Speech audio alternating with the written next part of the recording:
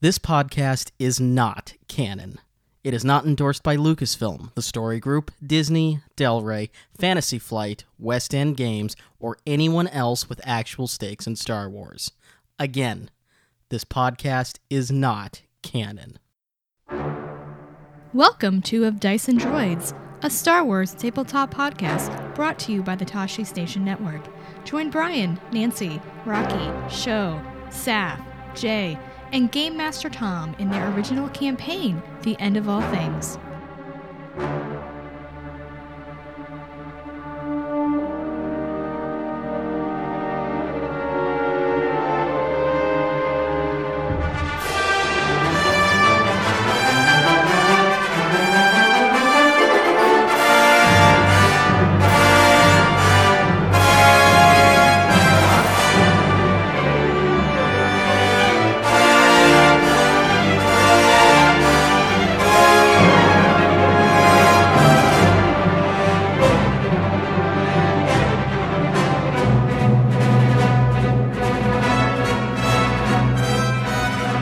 Welcome to Of Dice and Droids. We have a special interlude episode up for you this week because our game manager is in the middle of moving. Yay! Here with us this week are myself, Brian. We've got Nancy. Hi! We have Sho. Hello. And we've got Jay. Hello, hello. And, of course, the aforementioned in the middle of moving game manager, Tom. Hello. All right, so, we don't really have too much of a format this week. We wanted to get a recording in because it's been a little while, and we're not going to be able to get another regular episode out for a couple of weeks. So we just kind of wanted to get together and kind of do an assessment of where we are with the show, answer some questions, open up the floor to some discussion topics, and see where we go from here. So first thing is... players, game manager, what do we think so far? Nancy, we'll start with you since you're someone who hasn't really tabletopped before. No, I haven't, and I really had no idea what to expect. I didn't know if I'd like it or not, but I'm really enjoying it so far. I've learned that making strong, active choices makes for a fun game. And the stark difference between your character in our first episode and our second was delightful. I listened to it again and I thought I was boring, so I decided not to be boring this second time around. You succeeded. Yeah. So and if we die, well, it's just a game. So, try to be more carefree than I am in real life. And I actually worry about actually dying. And that's what inspired you to blow up an entire cantina. I was trying to save our lives, okay? By shooting thermal detonators? Hey, it worked. We got out of there alive. Only because the game manager showed us mercy. Hey, whatever we had to do. Sho, what about you? What are you thinking so far at this point? I'm having a lot of fun. It's basically just playing make believe. It's like doing improv again, but with set boundaries. So it's fun. Yes, I can torment Percival. It's great. Oh my!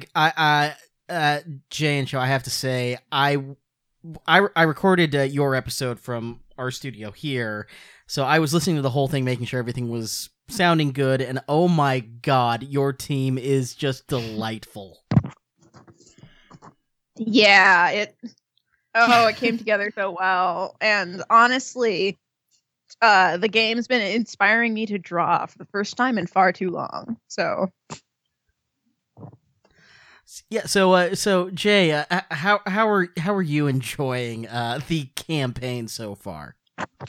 Well, it's interesting because this one is more of a campaign of pure imagination, right? Previously, when I've done tabletop, it's been in person. We've had sessions, we've had maps, we draw things out. It was very face-to-face, and here we're doing it across the internet. But because we have such great character concepts and that we foil off of each other, and we have a great GM giving us narration and sort of letting us build our set, it's gone more smoothly than I think even our in-person gaming sessions have, and I'm just having a blast. Yeah, and I agree. I was really nervous about this because I had no idea how well it would work with every one of us on completely different spots of the globe.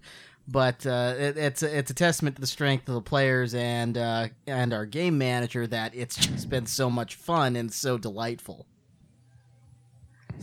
So that, of course, leads us to Tom. Tom, what are you thinking so far? Oh, it's terrible. You guys are ruining everything.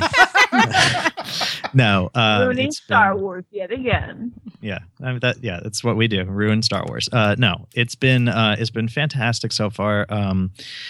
In large part because, and this was something. I mean, we talked about this during our like 0 episode, and we kind of talked about it a few times since then. But just the idea of people focusing less on the nitty gritty mechanics of like, I want, how do I maximize this potential role, or how do I like game the game system so that I can gain the most advantages for my character to do something. And instead of worrying about all those things, worrying most about just crafting and embodying a character that they want to play in a galaxy, in a world that they are really excited to explore. And every single person has done that, in both groups and in all the sessions we've done so far. And that makes my job easier because I adjudicate the rules here and there, tell you guys what dice you need, like how this works mechanically, stuff like that. But it also just helps the story build, and it helps give me opportunities to present you guys with fun things you could do or fun new characters you can meet. And it just keeps everything moving, which for a game, and Brian, you just mentioned this and everyone else brought this up, the idea of a little bit of worry about playing virtually rather than playing around a table. And because all of you have kind of really bought into your characters and really just worried about playing as your characters, that's helped keep the games moving, even though we're using, the virtual space, even though we're all separated by time zones and actually by continents, in the case of our good friend Saf.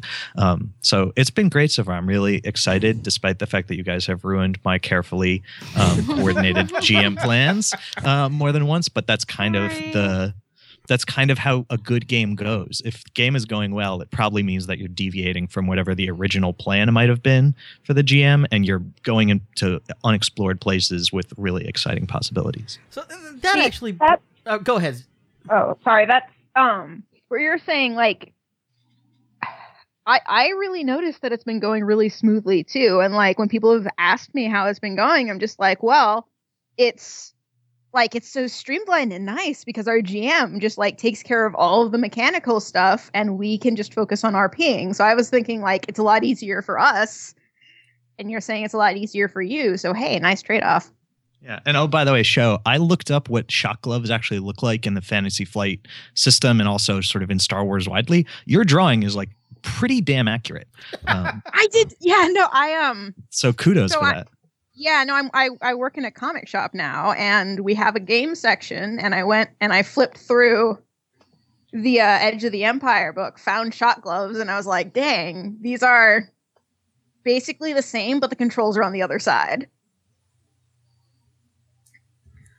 Yeah, it was pretty fun. So, this actually brings us into another good question, and I'll say for everyone here tonight, at any point if you want to bring up a topic or ask a question, fire away. We're just going to kind of freeform this discussion tonight. But Tom, how as a GM do you react to players doing weird things that you don't expect, like blowing up a cantina? Well, I'm going to tell you a GMing secret. And anyone who has plans on GMing or is GMing, I encourage you to avail yourself of this secret. But one of two things is happening when you guys do something that unexpected. Either one, it's not unexpected. It's sort of like, I've thought that this is a possible eventuality. Like, for example, blowing up the cantina. When I put thermal detonators all over that place, I did anticipate that at some point it might get blown up.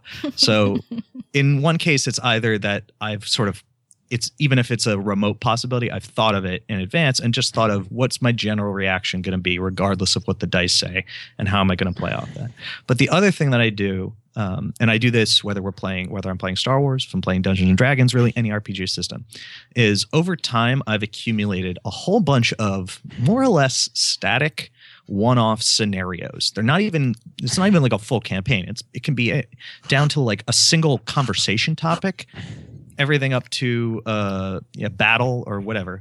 And I just have a bunch of them, and they're all just neutral. And if something happens in a game that I wasn't ready for, and I'm like, darn it, I need a battle. I didn't think of this out. Man, I need a battle. I just go to my inventory of these neutral, gaming elements, and I just pull one of them out and I use it. And to the people I'm playing with, for the most part, at least I hope that it usually does, it feels like this is like an organic reaction by me and it keeps the game going. But in reality, it's just me pulling something out of thin air that I've kind of stashed away for just this moment, so that I can react without having to derail the game and be like, oh no, I didn't plan for this. Give me a second. Everyone, 5-minute break. I need to figure this out. And it's honestly a lot of fun.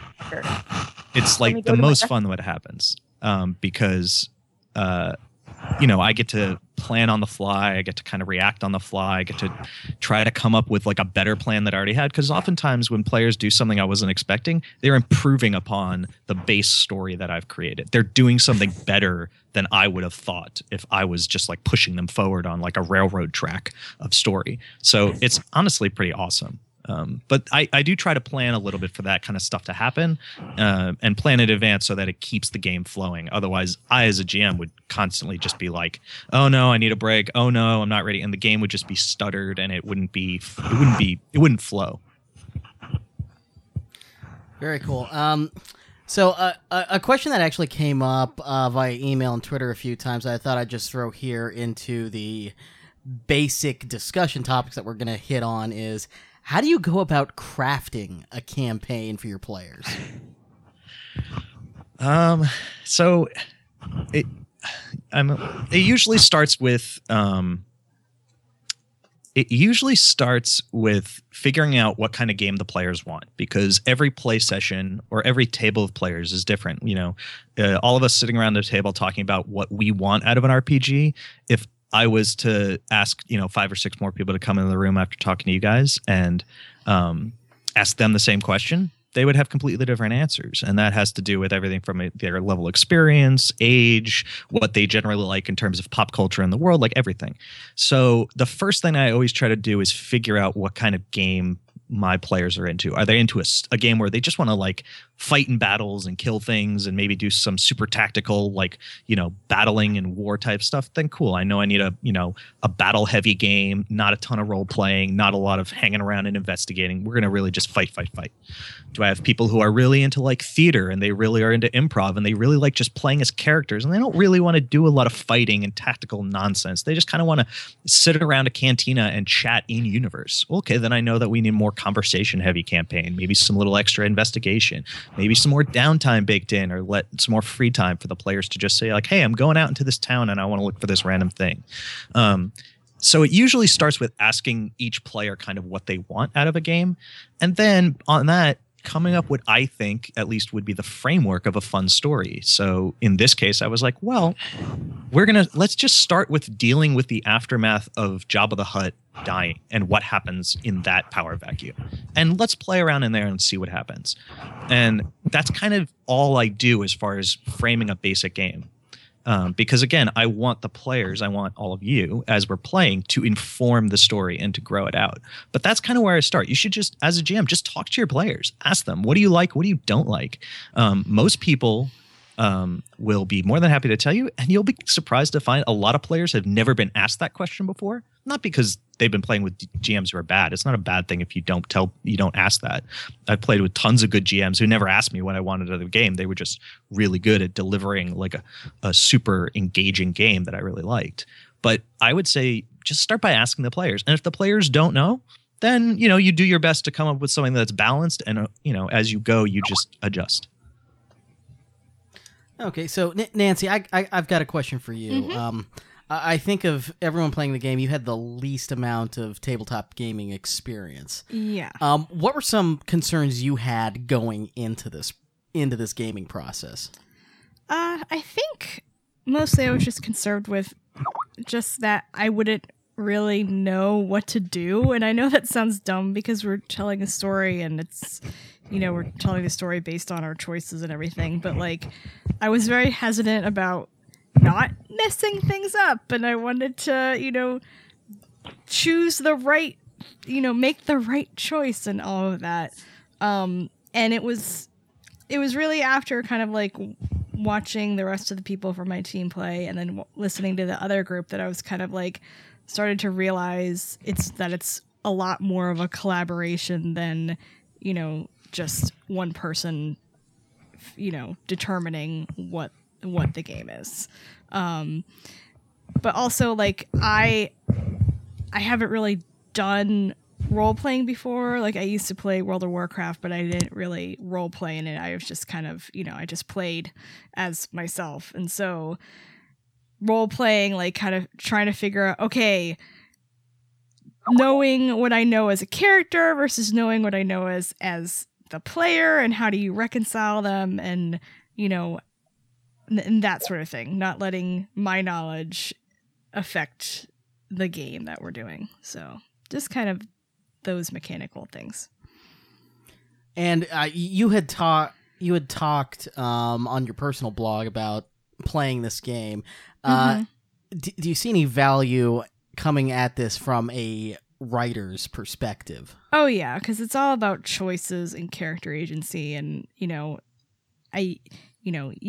sometimes the story happens to characters in books, but you always have to make sure that they are acting as well, because otherwise then it's kind of like, well, what the heck are we reading about this person if they're not going to make any choices? So, let the story happen, but also know when you have to do something to affect it. Okay, so open-ended question for all of the players. What went into your character creation process? How did you come up with their personality, their background? I want to hear from Jay first. Yeah, I think I want to hear from Jay first on this.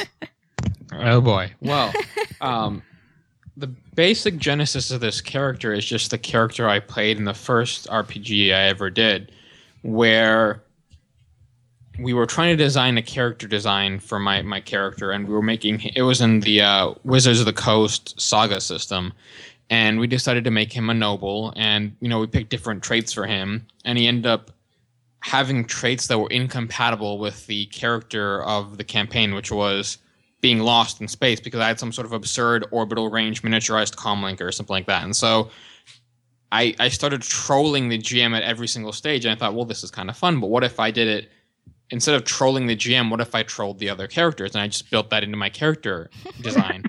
So I went Everything with... makes sense now.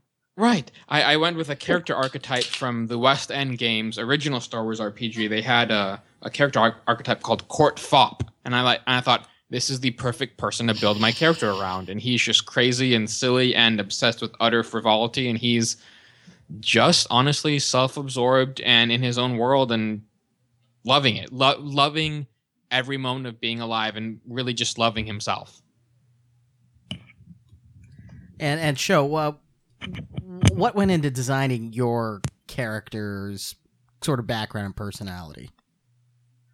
Well, I actually had difficulty thinking of like background and personality, because I was like, okay, I don't want to do a human. Should I do Togruta or Celestian? Let's do Togruta. That sounds kind of fun. Let's be a mechanic, because that also sounds kind of fun. And wanted to have something a little bit different than like smuggler or pilot or something like that. But then, like with the 0 episode, I was the only person who didn't mention my obligation, because I seriously could not think of a good one looking at like the list. I was like, oh, maybe family. Wait a second. Does some Googling on Togruta family structures. No, that won't work. So, then at some point, I don't know. I think it's probably just because I build Gundam models a lot. It was just like, wait a second, what if I just like what if my character's just obsessed with building model ships and is just ridiculous like that? It's like, okay, so this character is ridiculous, needs a lot of money to do this thing. I think most of it cemented though when me and Jay and Saf were emailing back and forth, figuring out how our characters would possibly end up in the same group together. And it was just like, oh, well, what if I think it was Jay was just like, well, what if we hired you for a job? And it was like, yeah, and then you can't pay me back. And I loved that little detail, by the way. it was basically Ash and Misty's relationship from Pokemon. Oh my What god, happened? it is! So Saf That's is our great. Brock. We almost named our before we found out that our ship had already had a name. We were going to name it the Thundershock or something. Oh my god, I love it.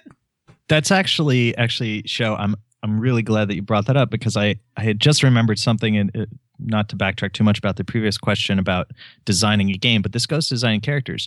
You should absolutely feel free, the way that you guys did, to like look at other things that you like in pop culture, in writing, in whatever. And if you like a storyline or you like a character, or you like a type of relationship dynamic, absolutely steal it and just borrow it for your game. I mean, change some stuff around, change some names so that your players or your GM or your fellow players don't be like, you guys are just the characters from Pokemon, or this is totally the storyline from that comic book we all just read.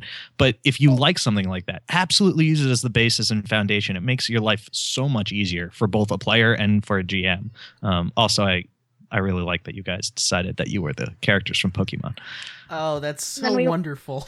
And then we went and had a long discussion about Pokemon and our emailing, and yeah, it was very entertaining. Oh, So that was just kind of the basis for, okay, so my character doesn't really like Percival at all.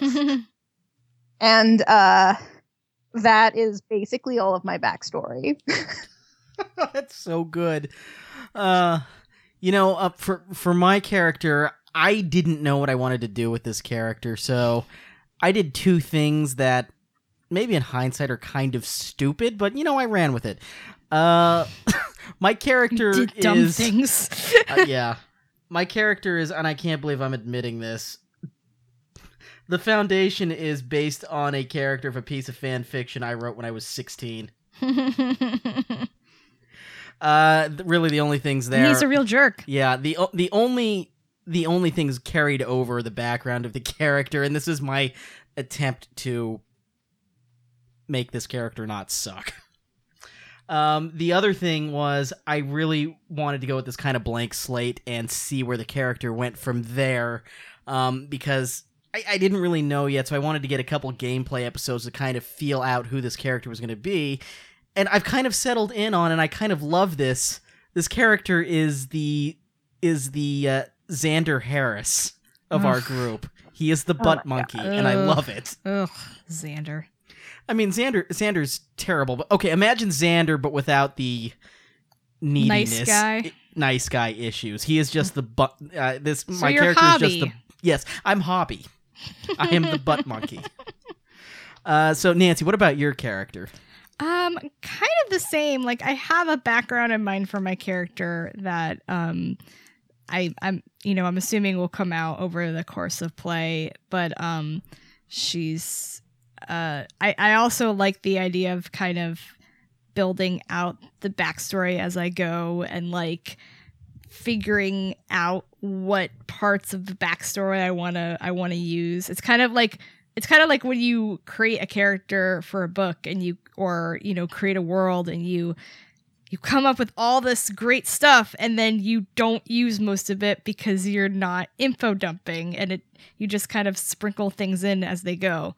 It's like you only see the tip of the iceberg. So, and that was one of the things that, to go back to one of the things in the first episode, there was a part when the bartender, who was B. Arthur, praise B2B. I failed my flirt role with B. Arthur. Hey, it's hard to flirt with B. Arthur. She's a good lady. She's a classy lady. But and she was saying that, did she know me from somewhere? And I was kind of like, no, I've never been to Tatooine. But and then that's something I think if I could go back, I'd go roll with it more. That was very much me going, the ball's in my hand. What do I do? Yeah, I would have been interested to see how you would have played that situation in the second episode. Well, we can see if Tom throws me another one of those in another episode. Yeah, that's something I'm interested that Tom's kind of carved out for you, because it seems like there's some mystery with your character. Yeah, we'll find out, I guess. I'll find out. I am very interested to find out. Okay, so Tom, this is more of a question for you. Other than the obvious Star Wars connection, we are doing a podcast that's really hyping up the Fantasy Flight system. So what, in your mind, are the benefits of using Fantasy Flight's gaming platform as opposed to the Dungeons & Dragons system Wizard of the Coast has, or something else out there? Well, okay, so I am going to answer this in the context of Star Wars because while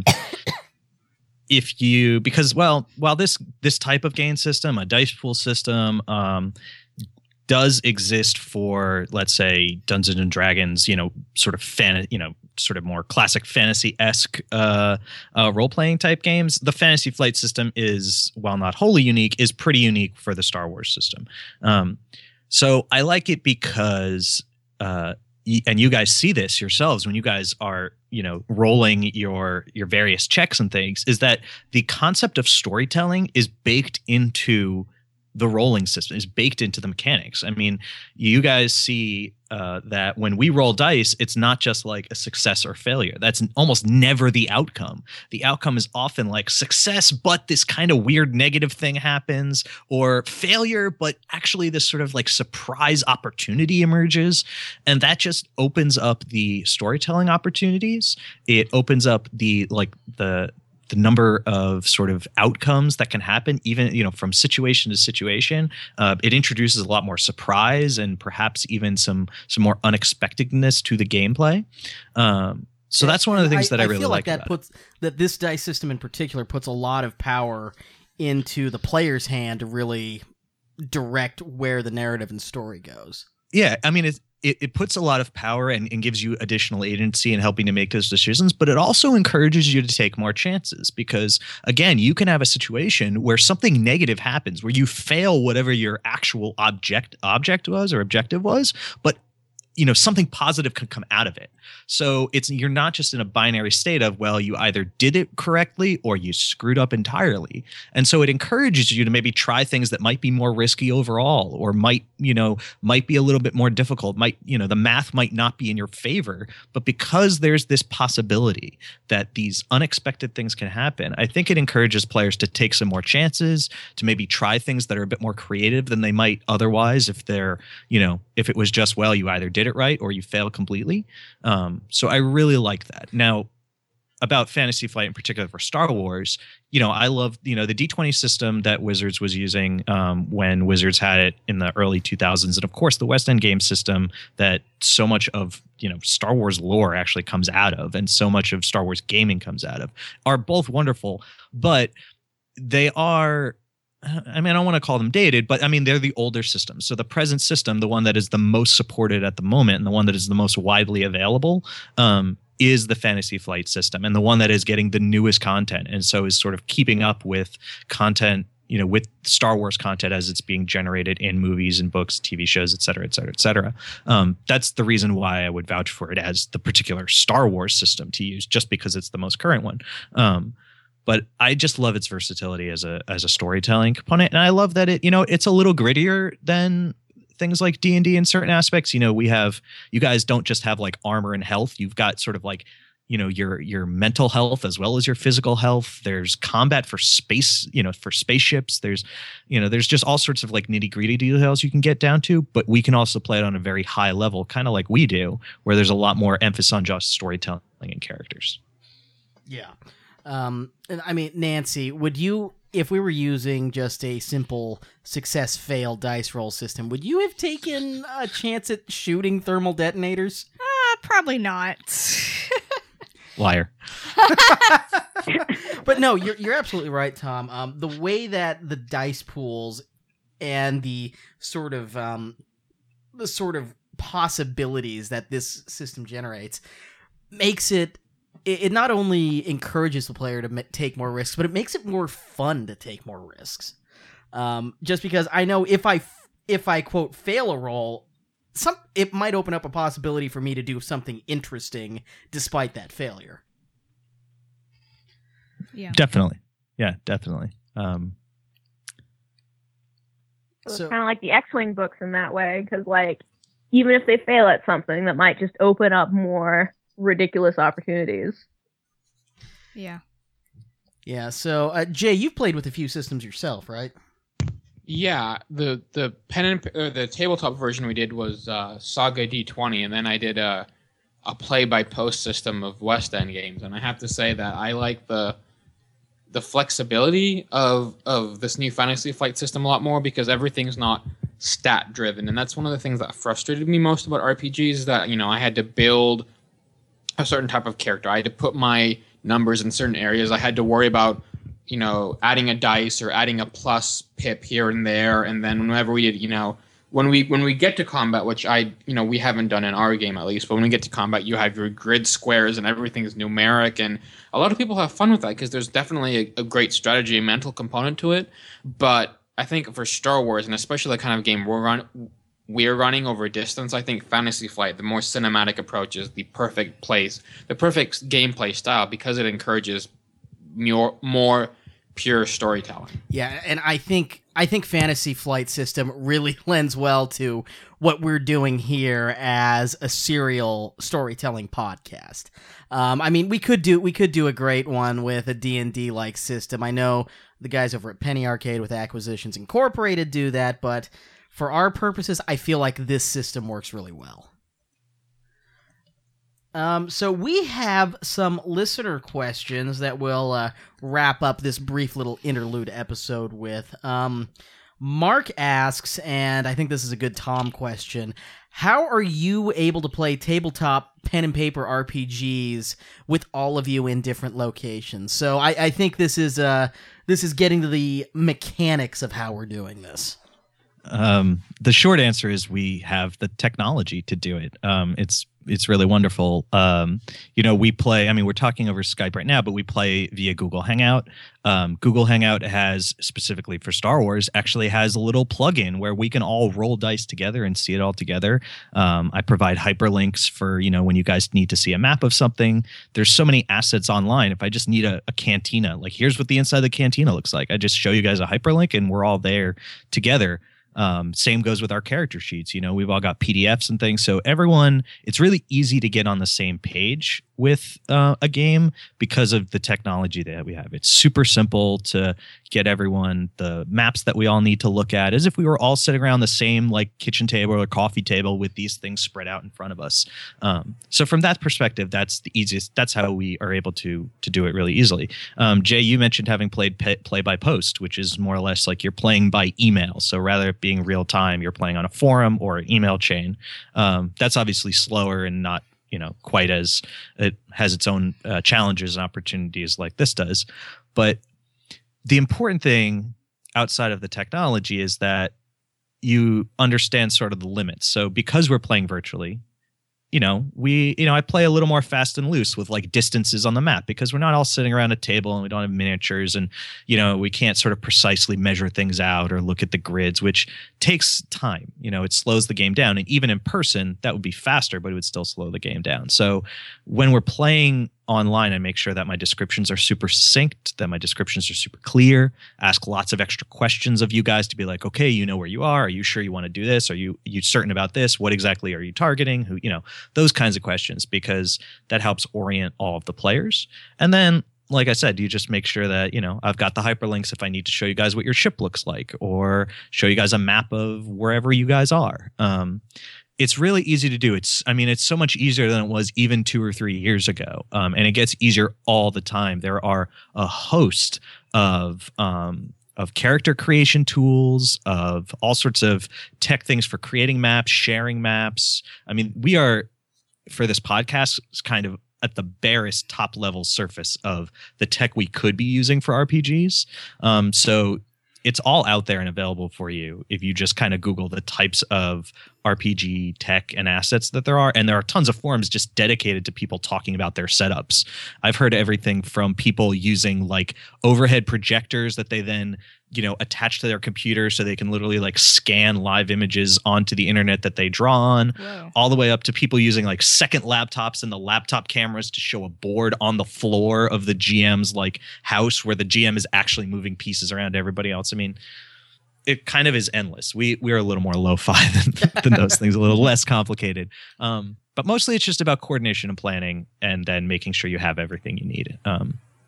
It's not really that difficult. It is nice having that dice roller. That's probably like the primo thing. And for Fantasy Flight, luckily there is a dice roller app and there's a dice roller extension. But if you have one of those, that's really all you need, because the rest of it can be theater of the mind. I could tell you what a cantina looks like. I could tell you guys what the spaceship looks like, and we just go.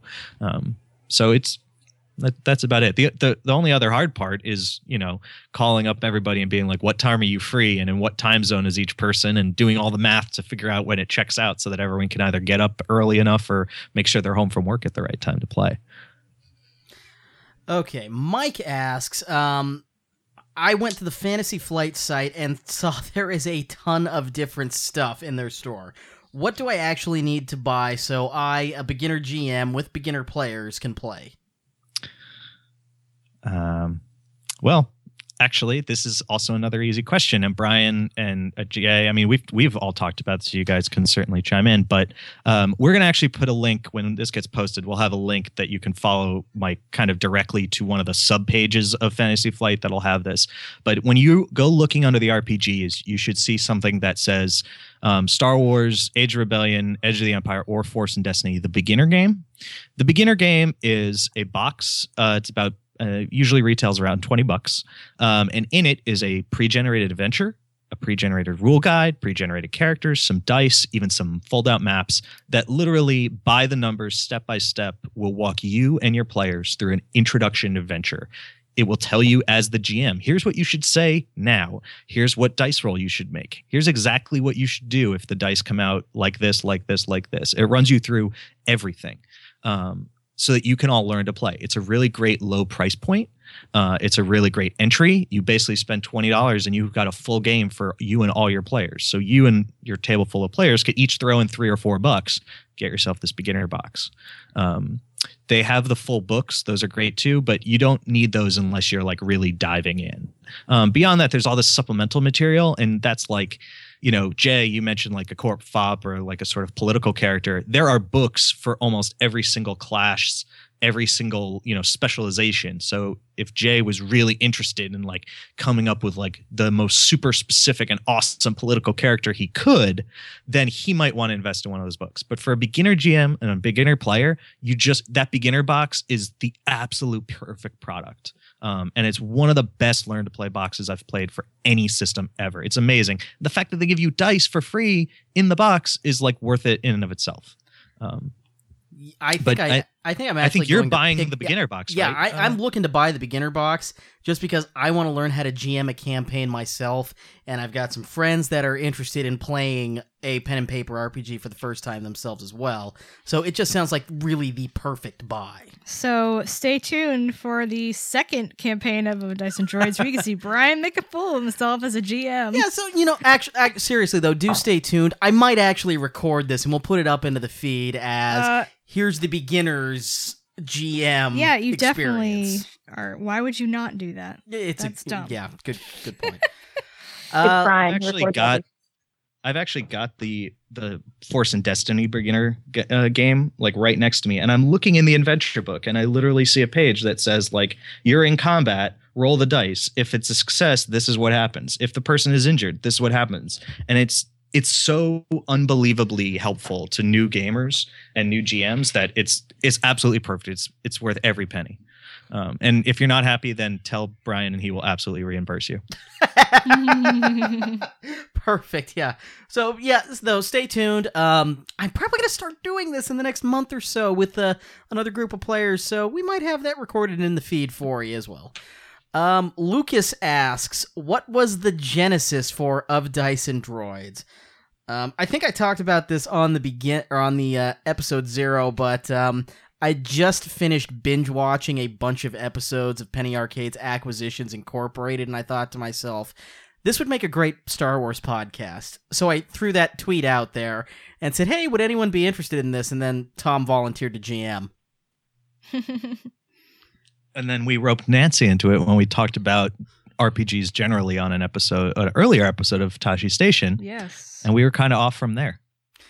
Yeah, and then we threw out a little APB, seeing if anyone was interested in joining us. So that's how we got Jay, Show, Rocky, and Saf. So yeah, long story short, it was me wanting to crib Acquisitions Incorporated for the podcast. That's how we get the best of our ideas. Yeah, totally. Yeah, we just steal it from other people. Yeah, you use it in an RPG, like I said. Nothing wrong with that. Laura asks, and I think this is a good one for everyone here because I think all of us have done this. It's interesting that some Legends elements have been used in the podcast. How do those get worked in? For me, it was because I knew Tom had told us beforehand kind of the general setup for this campaign and that it was going to feature a lot of huts. So I flashed back to playing Knights of the Old Republic and Knights of the Old Republic 2 and recalling the Nar Shaddaa worlds and how they were hut controlled and how there was all sorts of politics and animosity there. So that's how I used Legend stuff. Nancy, did you use any Legend stuff in your character or your gameplay? Not really specifically, but like I'm always reminded of what Jason Fry has said about this when people ask him about Legends versus new canon, and it's that, the background world building for Star Wars is there, and if it can fit into what you're doing, if you need like the name of a gun and it's there, or a planet and it's there, they're going to use that. That's what we've seen in the books and the comics and the video games so far. So it's just that thing, like, oh, well, my character will be from this planet and will fly this ship and that sort of thing. So just that sort of background information. I'm not going to like invent something totally new. You won't reinvent the wheel. Yeah, there's no... Just because it's Legends. Yeah. A bit. Then again, I'm not gonna be like, all right, let's bring in Grand Admiral Thrawn to our campaign, because that's going a little too far. Yeah, unless it actually happens, then that's awesome. In which case, everybody. Versus, you found my character's true identity. So, Sho, what about you? Have you used any Legends material or brought anything over into this story? And I will preface by saying nothing about our podcast and our campaign is canon.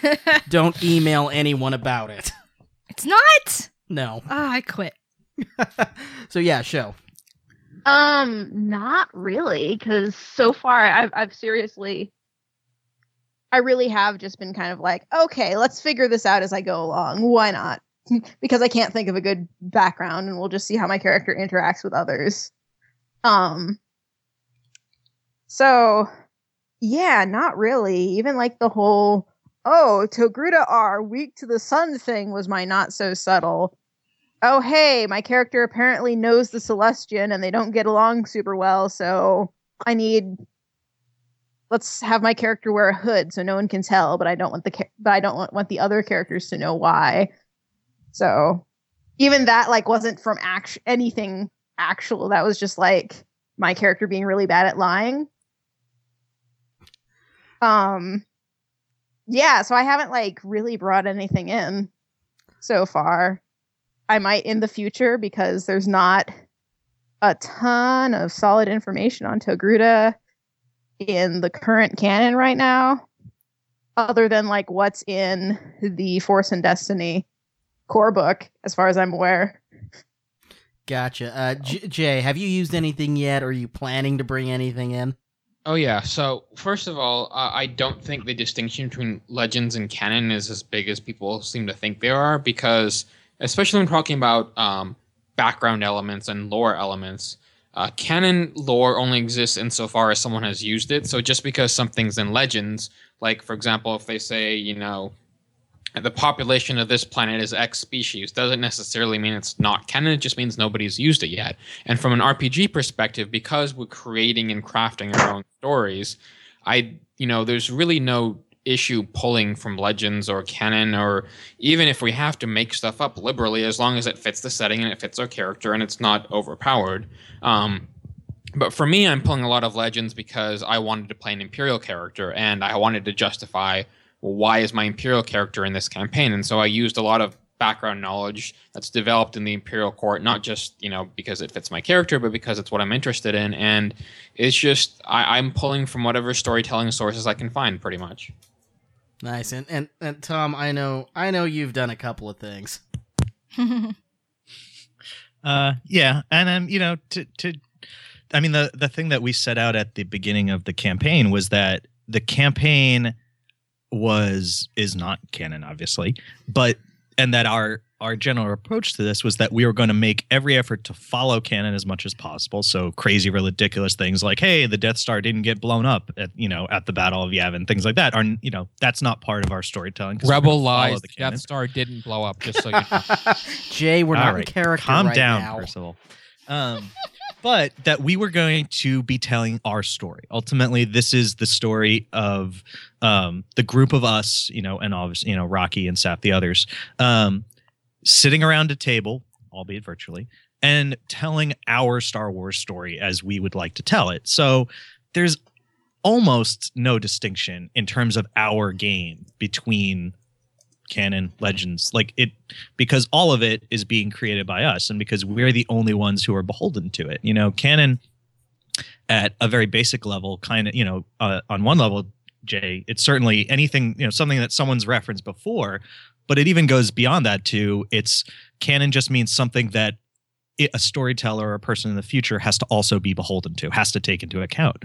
And so, if there's material that hasn't been used or at the moment doesn't have to be taken into account for storytelling that we happen to really like a character who appeared in the last episode, who's not legends so much, he's canon, but he's legends in that we haven't seen a sort of fleshed out version of him and a version of him beyond what we've seen in the canon, like in terms of the future version of that character.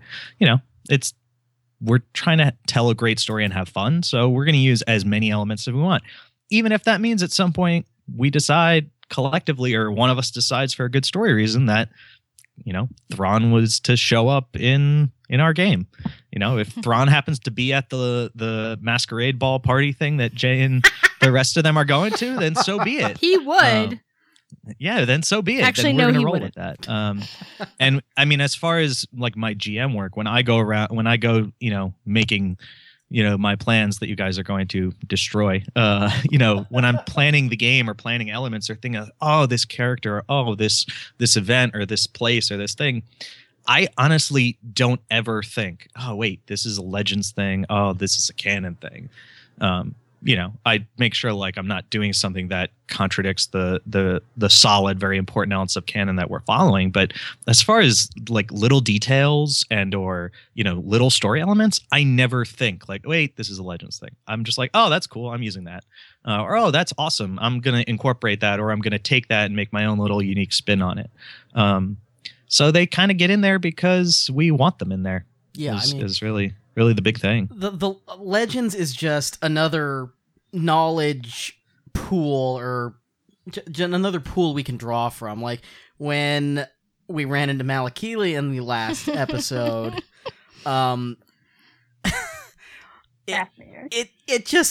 it made perfect sense to say, okay, let me get you to Dathomir so you can frolic in the tulips with Rancors. Mm-hmm. And it was fun to do, but it was also a set of knowledge that I could use to throw at the GM to see, can I advance the plot with this? And you could. So it's fun and it's useful to have. I wanted to state for the record that one of the questions in Star Wars trivia on the Disney cruise was the name of I had to identify as many characters as I could within 45 seconds, and one of them was Malakili. So he's been following me around. Nice. And the last question we have, this is from Matthew, and this is directed to Tom. how do you decide how much information to give to the players versus making them perceive it? Give them only what they need to survive. No, actually, that's kind of true. I give them enough that the game and the story can keep going, that there is a decision point or that there's a reaction that the players can have. But for the most part, I don't try to make it too obvious, because I'm perfectly happy if you guys miss a clue, if you miss something someone said, if you miss a description of something around you. I'm perfectly okay with that, because that's just sowing sort of elements of mystery or things I can bring back later. But I want to give you guys enough that the story doesn't just stop dead, that you either sit there because you're either confused because you don't know, you don't have clarity, or you just don't have enough information that anyone feels like they can make any kind of decision to do anything. I don't want, analysis paralysis or just general paralysis to set into the game. So I try to balance that really heavily, and there will be moments where I'll be a little heavier on a description or a little more blunt with my information delivery, and there will be moments where I pull that back. For example, the last episode, there were some conversation elements that, when you guys were talking to some of the other characters, Brian and Nancy and Rocky, there were a couple of details and elements in those conversations you guys were having that I know you all missed. And I tried to repeat those elements a few times to see if you would pick up on them. And after a few times, I noticed you guys still didn't get them. And so I said, okay, I'm not going to say it anymore. I'm just, I'm not going to seed those things anymore. I'm going to put that to the side. And now that's something that, as the GM, I'm like, okay, they didn't pick that up. So I can, I'll weave that in differently. I still, I listened back to that and I still don't know what it is. I failed. I do. Oh. So for listeners, it can be very entertaining as well. Yeah. Yeah. Really? Wait. Show, you really do? All right. You and I are going to have to talk in a minute. We're going to have to talk. So I'm very curious to see if you actually picked it up. Particular thing I noticed. So. So yeah, you don't want to give people too much, but you always want to give them enough information that they have somewhere to go. Even if it's just asking like another question, like even if you're just like, what does that mean? Like that's a valid way forward for the characters, to just have them ask another question to gain more clarity. It's when you don't give them enough information and everyone's kind of just sitting there tapping their fingers for more than 5 seconds. That's when it's a problem. And I would say that I'd probably err on giving more information at the onset of an adventure just to try to get some momentum going, and then later on you can give less and less and less so that they don't see the doom that's right in front of their face. So listeners, I hope you enjoyed hearing the panic in my group trying to figure out what to do and missing some obvious clues. Yeah. And players, I'm going to throw this out there. Show, you can attest to this better than anyone else. Be careful how much information you give back to your GM. Sonny Windwalker. Particularly when you don't really know what you're telling the GM. Whoops. Yeah, so Sonny Windwalker. Yeah, I think my favorite part about the last episode that we did was that we, I know Brian and I were genuine in our fear because we're, sitting across from each other, but you could tell from Rocky too that we were all just kind of like, what do we do now? We really don't know. We were totally clueless. And so then you just kind of had to throw things at the wall and see what sticks, because, Tom was very good at, making it so we weren't getting out of that room without some ingenuity. Yeah, and that ingenuity. You could have gotten out of the room. You could have. Okay. Oh, dang it. See? Panic. There's always a way out of the room. Starting a fight. There was probably a stealthier way to get out of the room, but I really like the idea of me just punching the person next to me to start a fight. And then me trying to punch you and Malakili.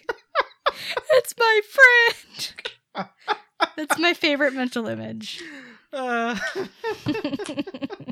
Someone needs to do fan art of that, please. Malakili and Lane, BFFs. Yeah. All right, well, that's gonna wrap us up here. Our little interlude episode. We're gonna be back in a couple of weeks with the Merc team, I believe. Yep. And we'll coordinate all of that offline, but we're having a lot of fun with this. It's gonna keep on coming at you. The Merc team's up next, and just keep listening in. We're having fun with this. We hope you are too, and we will catch you all next time. So long, everyone. Bye.